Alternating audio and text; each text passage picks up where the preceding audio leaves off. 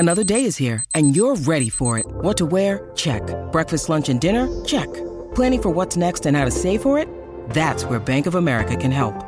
For your financial to-dos, Bank of America has experts ready to help get you closer to your goals. Get started at one of our local financial centers or 24/7 in our mobile banking app. Find a location near you at bankofamerica.com/talktous. What would you like the power to do? Mobile banking requires downloading the app and is only available for select devices. Message and data rates may apply. Bank of America N.A., member FDIC. Hi, I'm Daniel, founder of Pretty Litter. Cats and cat owners deserve better than any old-fashioned litter. That's why I teamed up with scientists and veterinarians to create Pretty Litter. Its innovative crystal formula has superior odor control and weighs up to 80% less than clay litter.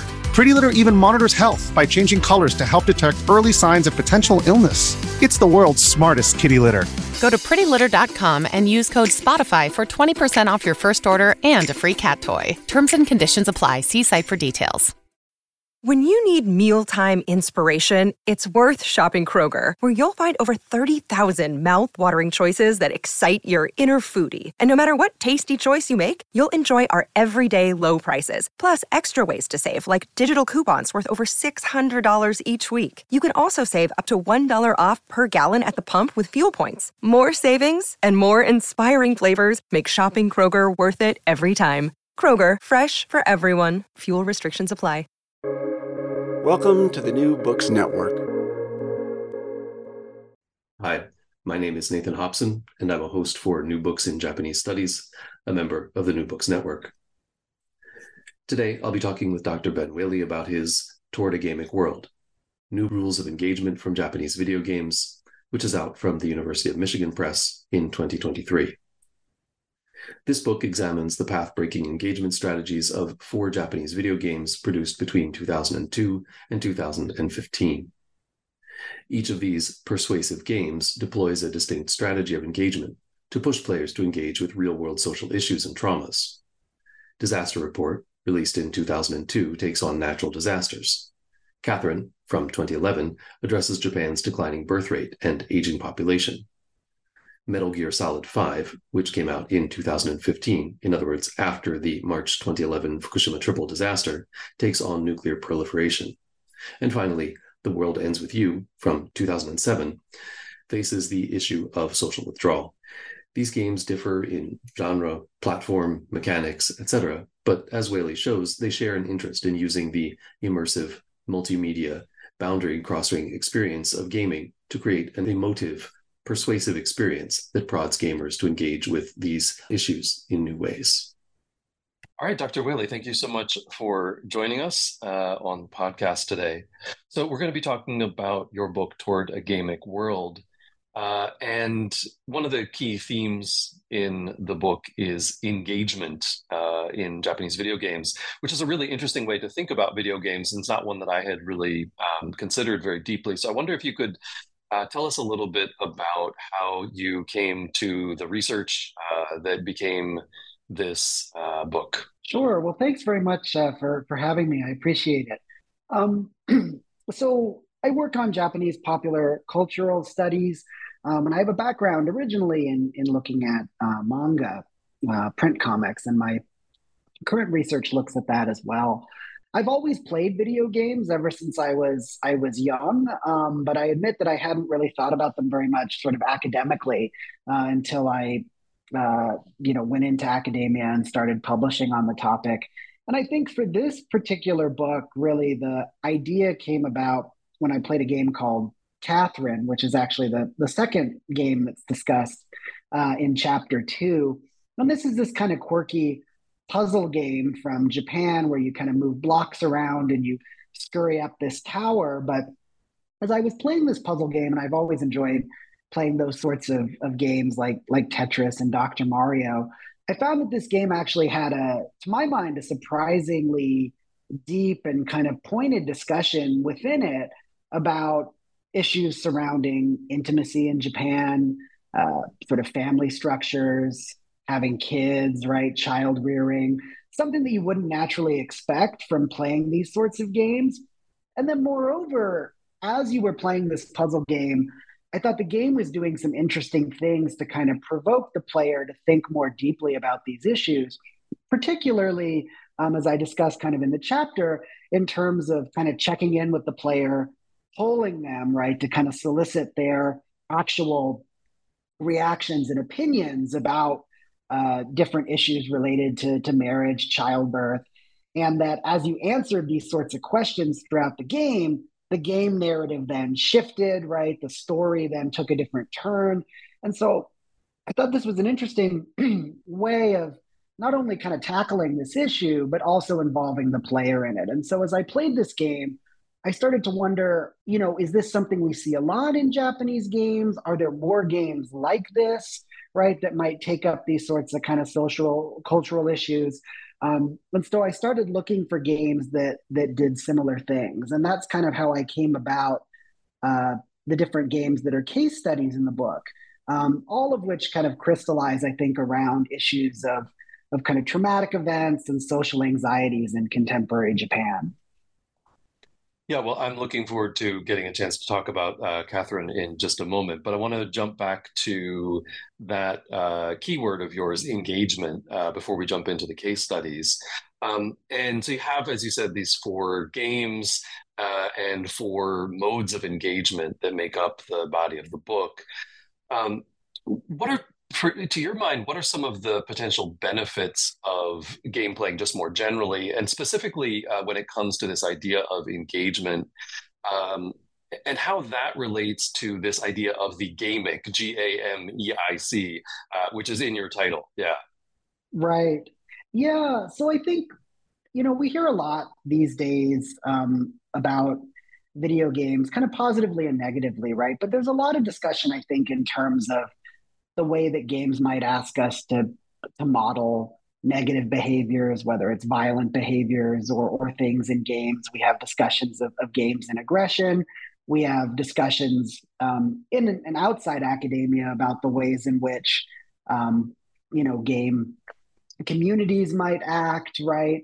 And I found that actually there's a whole host of research, whether we're looking at social sciences, medicine, right, the humanities, that are all kind of attesting to the wealth of possibilities and the kind of positive benefits of playing games as well, right? And this often, might not be talked about as much when we're kind of problematizing, right, aspects of the genre or the industry. And this includes stuff, right, like using virtual reality headsets to treat burn victims, right? The cover story on Nature magazine, which is about using a simple racing game to improve neuroplasticity for elderly patients, right, suffering from dementia or other sort of cognitive diseases, right? So we have work that's being done in medicine. We have work that's being done about bringing games into the literature classroom, right, from kind of a scholarship and teaching and learning point of view. And then, of course, we have the kind of work that I do, which is more in the humanities, looking at the content of games and how we interact with them.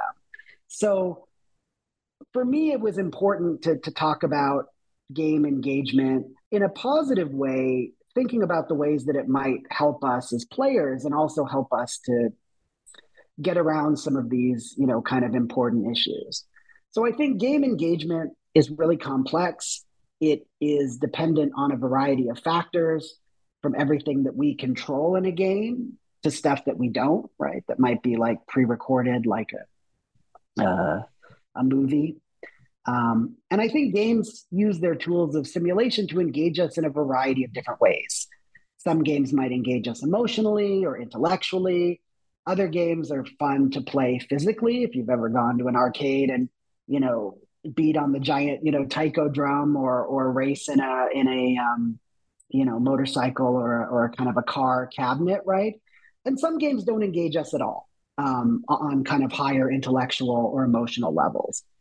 So in this book, when I talk about engagement, I'm largely referring to games and their capacity to evoke feelings, sort of actual feelings of guilt or of complicity or of connection or of overcoming from a fictional experience of trauma.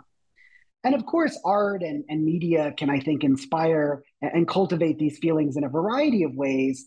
but it can be difficult, I think, to feel some of these things in other media. So one of the things that I think that game immersion, that game simulations can do really well, is to get us to feel these sorts of connections with, admittedly, a completely kind of fictional experience of trauma. And so where I take this then in the book is I say, okay, here are these sorts of feelings of engagement that we might have. And then what I think a lot of the Japanese games are doing in a kind of really interesting manner is to try to engage players beyond the confines of the game. That is to say, think about the ways in which the player's own actions, their reflections, the reality that we're all living in might extend beyond the game, right? And might make some sort of an impact, perhaps, when the game turns off. And so this is kind of the idea here with this term Gameic and Gameic world of the book's title, which I'm borrowing Gameic from Japanese Gamuteki from Azuma Hiroki, who's a Japanese media theorist. But the idea that game strategies, game techniques, sort of gamification is all around us, and it exists as a part of our everyday life, and we might not even be used to it or kind of cognizant of it, right? But that these Japanese games, I think, are intentionally playing with this, playing with the ways that we can bring games and game experiences into our everyday life. And I think when we combine this with kind of this exploration of trauma and social events, we get some kind of interesting results. And that's the games that I talk about.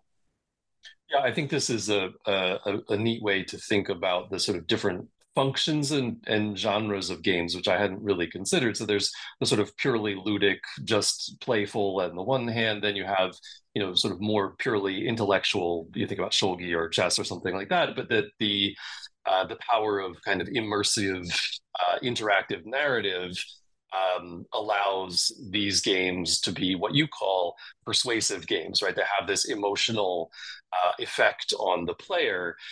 And you specifically, you define persuasive games in the book as, quote, tools that potentially shape a player's affectivity and humanity.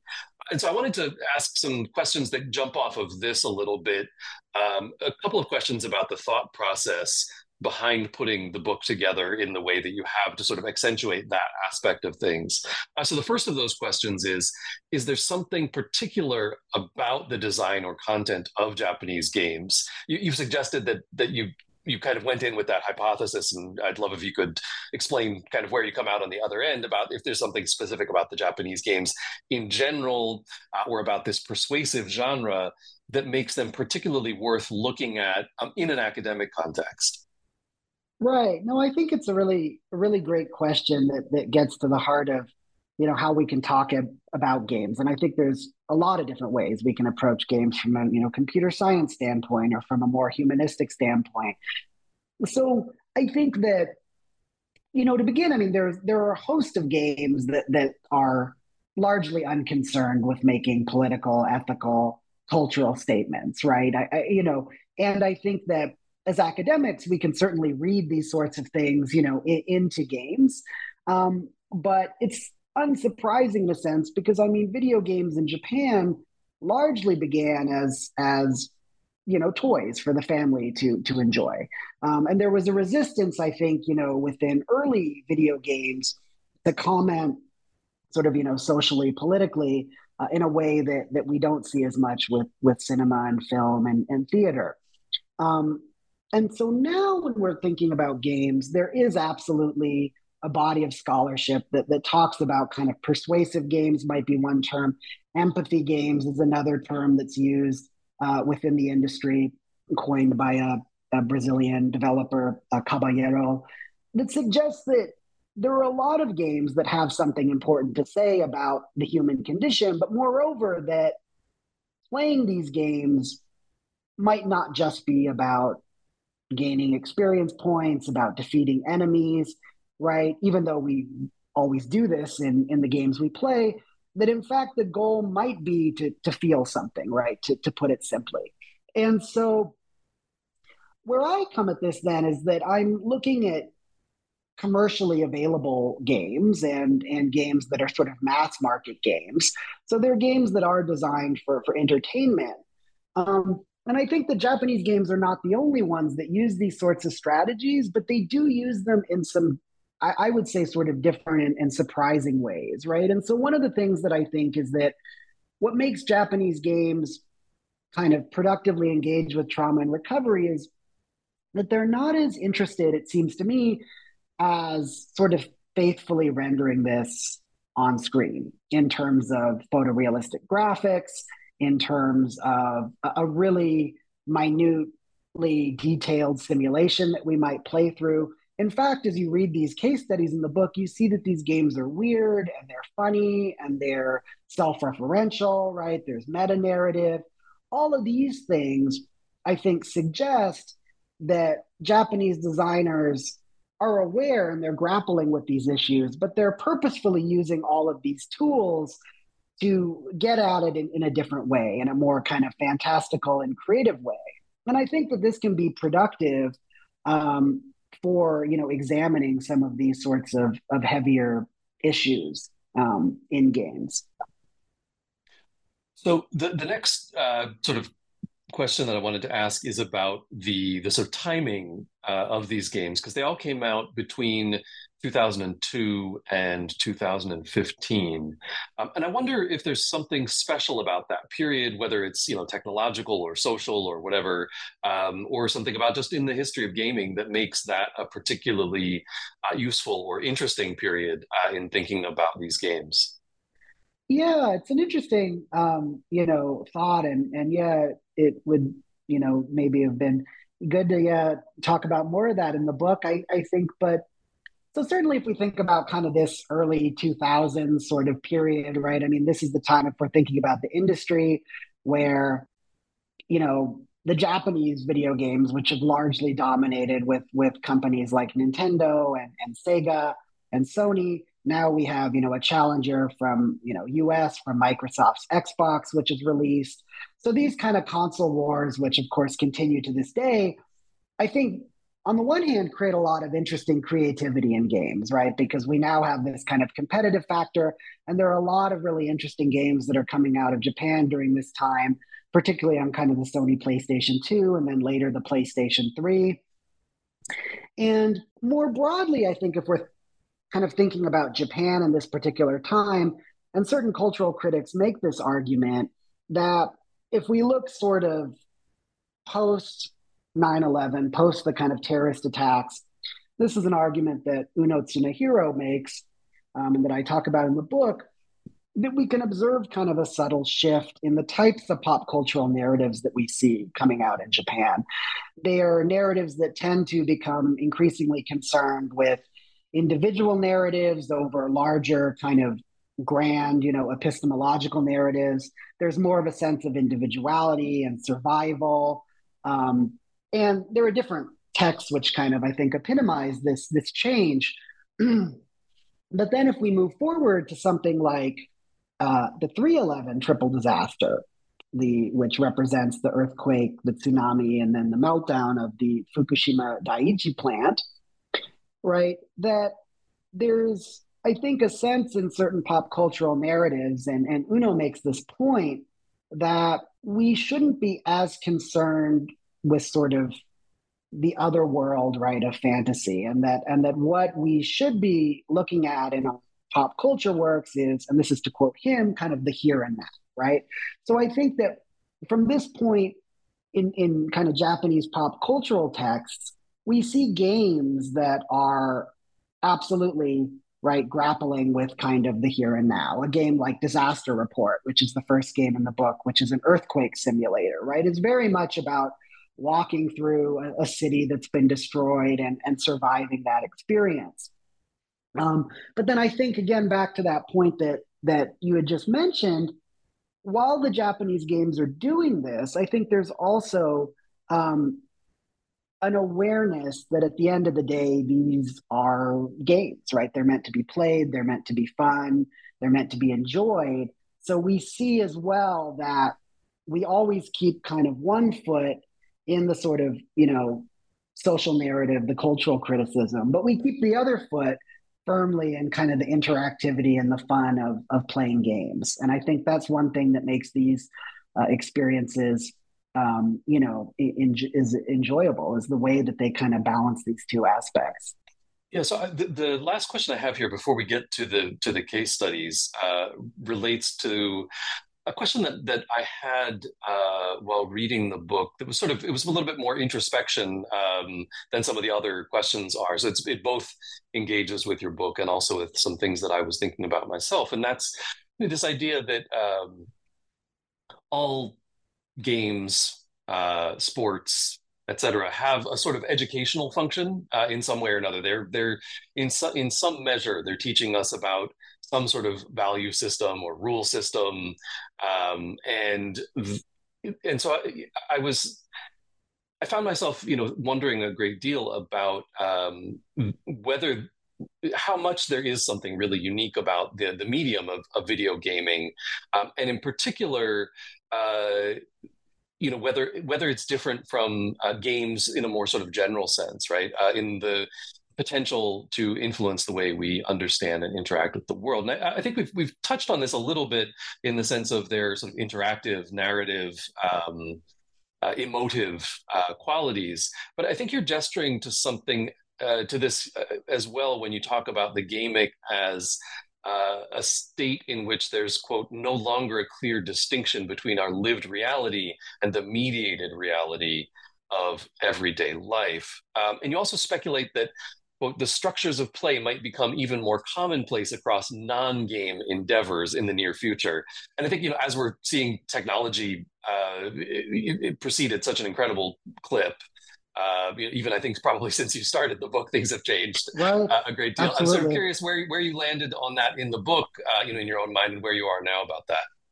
Right. So I think it's a really wonderful question. And so, by the time I, ended up at that kind of conclusion, it seemed to me that we were seeing the kind of beginnings of the ways in which many kind of Gameic structures were permeating our everyday life. To date myself, a little bit. When I was in university, that's when, Facebook launched, right? And we started it. And colleagues and friends that work for other kind of social media companies. And so, since that time, I think we've seen the way those platforms have taken off, but that there's, I think, a sense of the ways in which games and play are now becoming kind of indispensable acts in our everyday life. And I talk about this a little bit in the conclusion, everything like the ways in which we have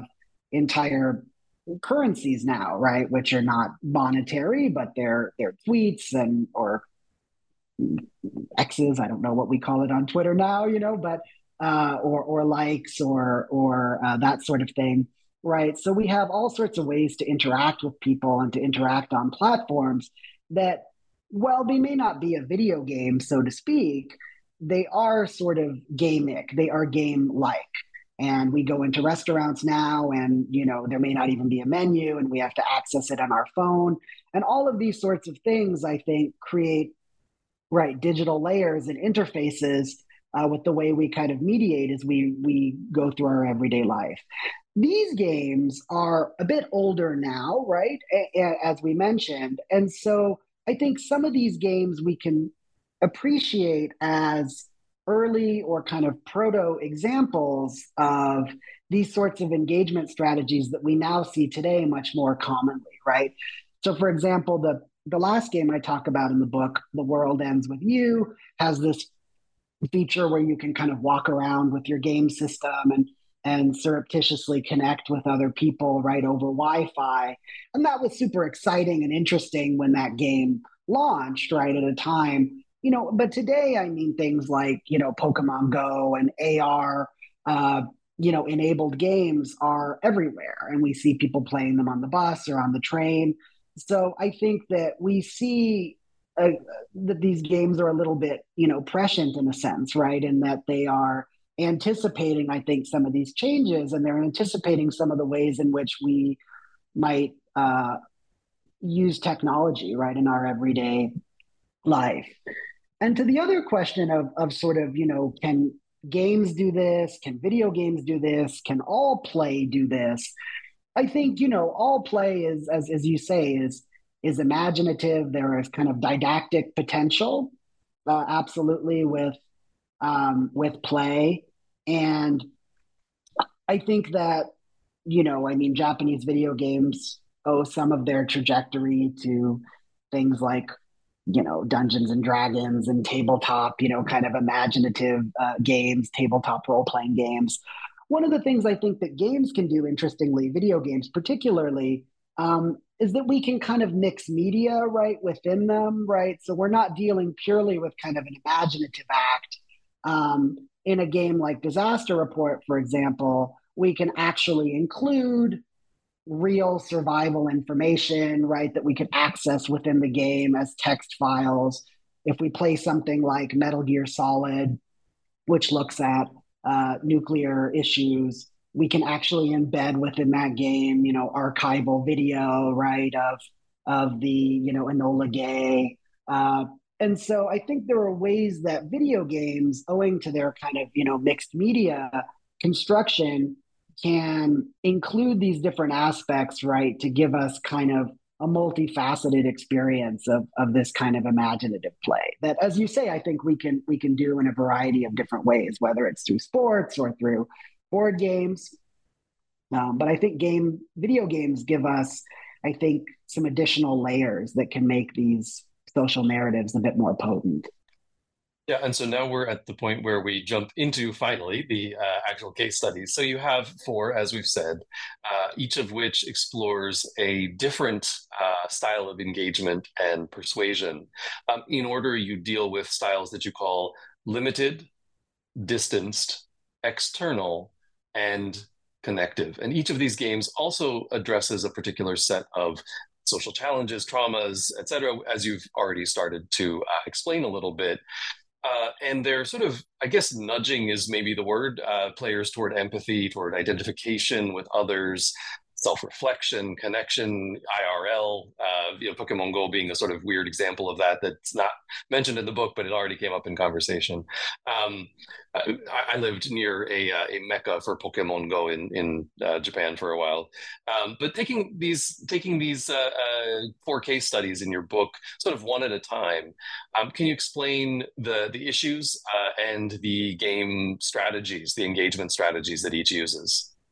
Sure. So, and I'll, do it briefly or try to keep myself brief so that if anyone does want to read the book, there'll be something left to encounter.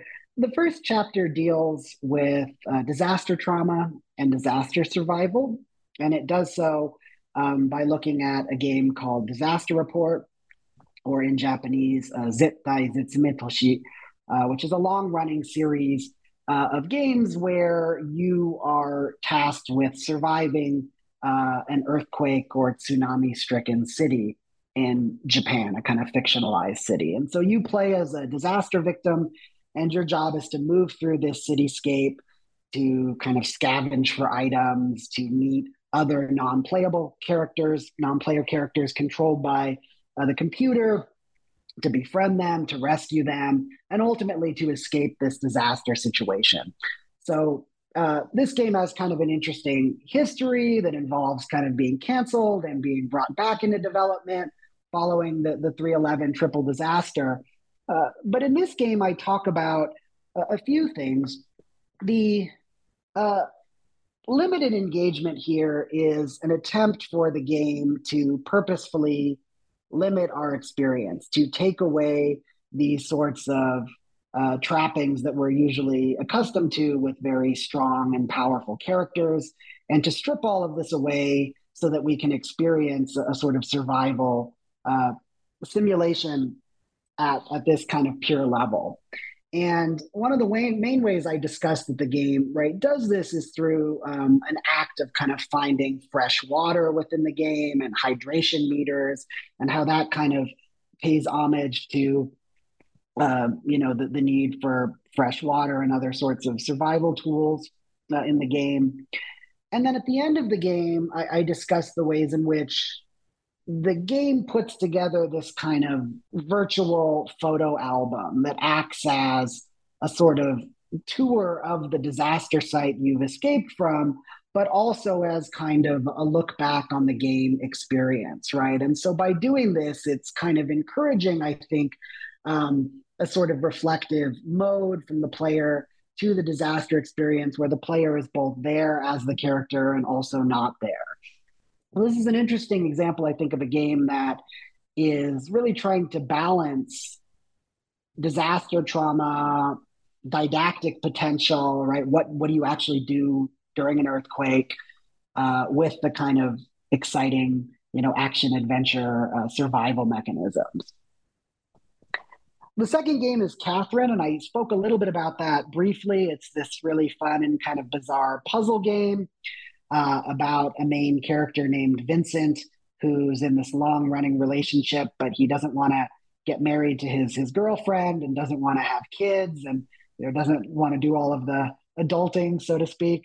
And so there's a larger sort of social narrative in that game about him being trapped in this nightmare world, which is in fact, as we learn, a way to punish men who don't want to, settle down with their partners and procreate. So I read this against sort of the ongoing social concerns in Japan regarding shoshikoreka, the declining birth rate and aging population. And so we have kind of interesting parts of this game. We have the puzzle aspects. There's also a sort of loose dating simulation as part of it as well. And then, as I mentioned, every time you kind of complete one of these puzzle levels, you enter into a confessional booth, and you, as Vincent / the player, are asked these series of questions about marriage and childbirth, about thoughts on relationships. You're also asked bizarre and kind of goofy questions as well. But as you answer these sorts of questions, the narrative shifts, the multiform narrative takes a different turn. And so I talk about this in terms of distanced engagement. Distanced meaning playing with this interval between us as the player, where we know we're engaging in fantasy play, and the game, which we're meant to sort of engage with, right, as an immersive text. And they're, I think, purposefully kind of creating this disjuncture and having us as the player reflect on what we think about the game's themes, right? And this is in turn changing the narrative and how the game works. The third is Metal Gear Solid, The Phantom Pain. That's Metal Gear Solid 5, one of many of the Metal Gear Solid games. These are stealth action games. They are exciting kind of spy games. If you've never played them, there's a gigantic convoluted story that I won't get into. Nonetheless, in this chapter, I'm talking about violence. I'm talking about sort of nuclear memory, post-traumatic stress, and the ways in which the game is trying to collapse, I would say, the distance between the character on screen and the player. And so I talk about this as a form of external engagement. That is to say, the game trying to affect the player in their lived social reality in sort of a paratextual way, right? And this game series has had fun ways of doing this. If you've ever played any of the Metal Gear Solid games, there are some really pertinent examples.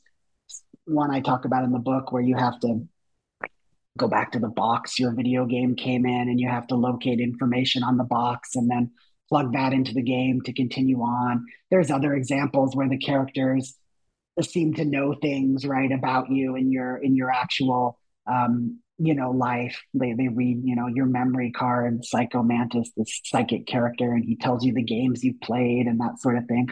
Of course, it's a clever trick, right, with the memory card that you've put into the system. But nonetheless, these sorts of kind of fun moments in the game, I think, are all trying to, give this illusion that what's happening in the game is actually happening to us, right, outside of it.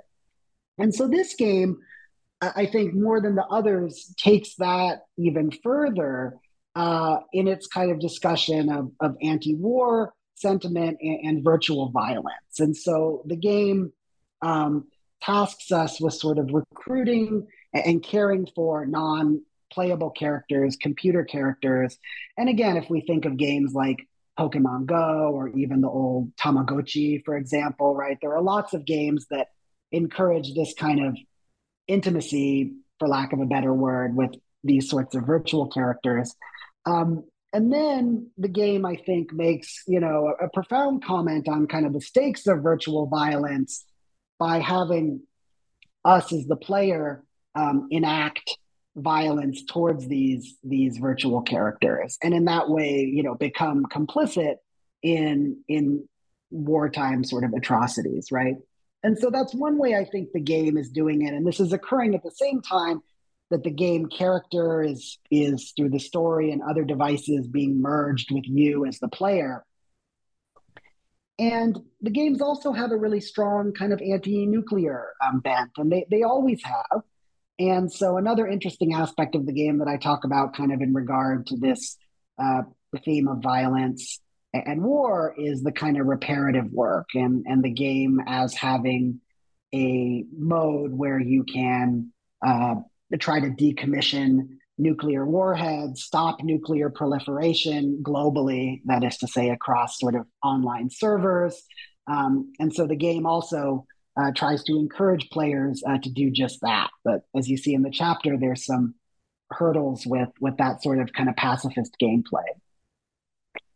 And then last but not least is The World Ends With You. This is a Japanese RPG, which is the only game discussed that's for a portable system for the Nintendo DS.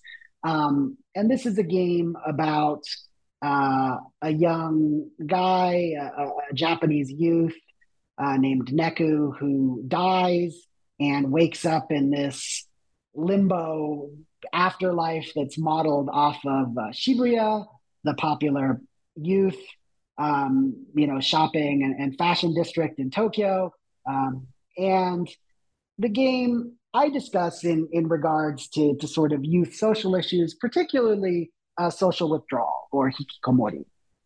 And the game as an attempt to talk about these issues with its characters, all of whom in the game are young people who have various issues going on, but also through the structure of the game itself as sort of a potential intervention.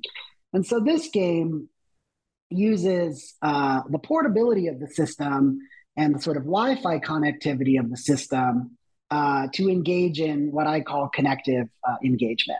And so connective engagement is really taking a one-person game, a single player game, but making it seem as though we are sort of connecting with other players in different ways. So different, of course, than if we're actually playing with people on a couch or an arcade or what it is. So in this sense, you could, when the game came out at least, walk around your neighborhood, and if you encountered somebody who also had the video game and the DS system, your systems would connect. You could trade items and get bonus points for doing that. And this is, again, a type of kind of proto-augmented reality play that we're now pretty accustomed to with cell phone games, mobile games. But at the time, I think it was quite uniquely done in this and a few other games that came after it. So I talk about this as a way of potentially encouraging people to kind of explore their own, spaces in their own neighborhood and to connect, right, without connecting. And it's interesting to kind of think about that in the aftermath of, the pandemic that we've all been through and social distancing, but finding ways to connect with each other through Zoom. So this game has an interesting way of doing that by walking around and connecting via your system. And also it's a game that, as I discuss, rewards you for not playing it. So when you turn off the game, it generates, based on how many hours, how many minutes, how many seconds you're not playing the software, bonus points for when you log on again, right? When you boot it up again. And so this is another kind of fun, sort of self-referential way, I think, of getting at this larger concern about isolation and withdrawal by literally sort of prompting the player to turn off the game, right? And to go outside.